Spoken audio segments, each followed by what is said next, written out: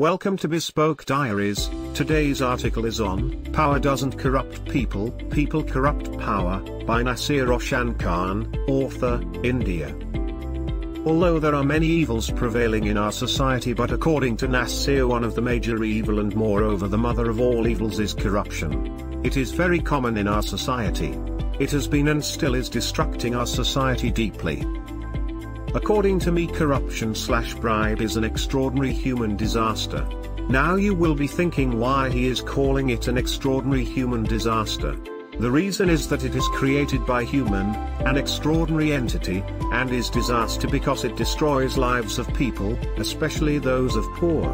In today's world it is spreading like a virus. People adopt it with ease and nobody fears that it is an evil, and his area J&K is no exception to this.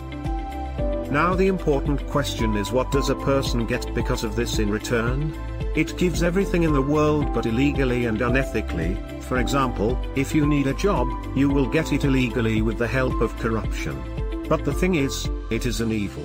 It is socially, morally as well as ethically so wrong, even all the religions strongly condemn it. 1. Hinduism. In Hinduism, it is mentioned in Holy Bhagavad Gita chapter 17, shloka 4, and considers it as an evil act.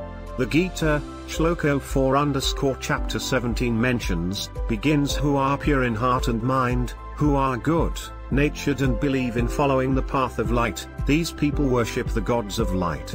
Individuals who are constantly active in earning in material, wealth and power, and those who constantly indulge in sin and corruption while living in darkness, worship the evil spirits. 2. Christianity. The Holy Bible also reflects views about bribe/corruption. Exodus 23:8, and you shall take no bribe, for a bribe blinds the clear-sighted and subverts the cause of those who are in the right. Proverbs 17:23, the wicked accepts a bribe in secret to pervert the ways of justice. Ecclesiastes 7:7, surely oppression drives the wise into madness and a bribe corrupts the heart.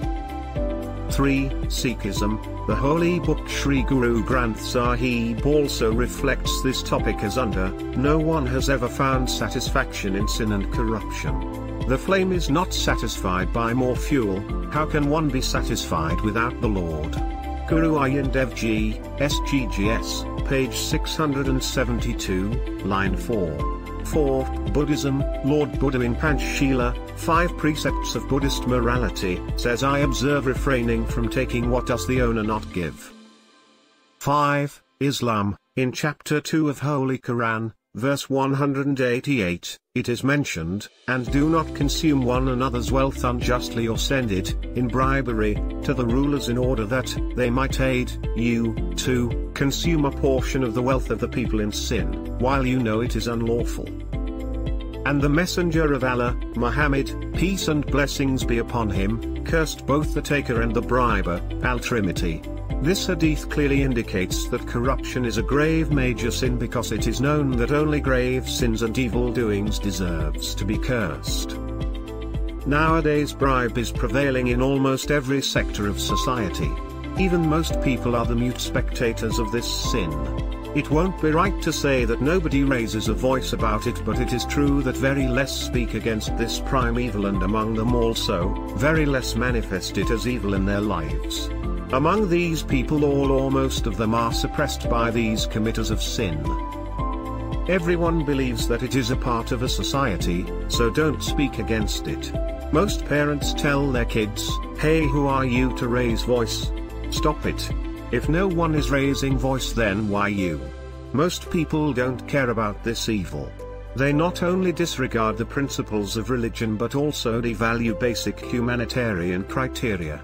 It is 21 CE, and I feel shameful to say that in this century such less number of people are raising their voice. One who raises voice is considered foolish, mad, and the society makes fun of him/her.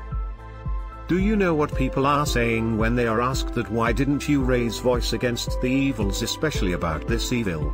They say, what will we obtain after raising voice when all are involved in this sin? These people are equally, in fact, more responsible for the spreading of this menace.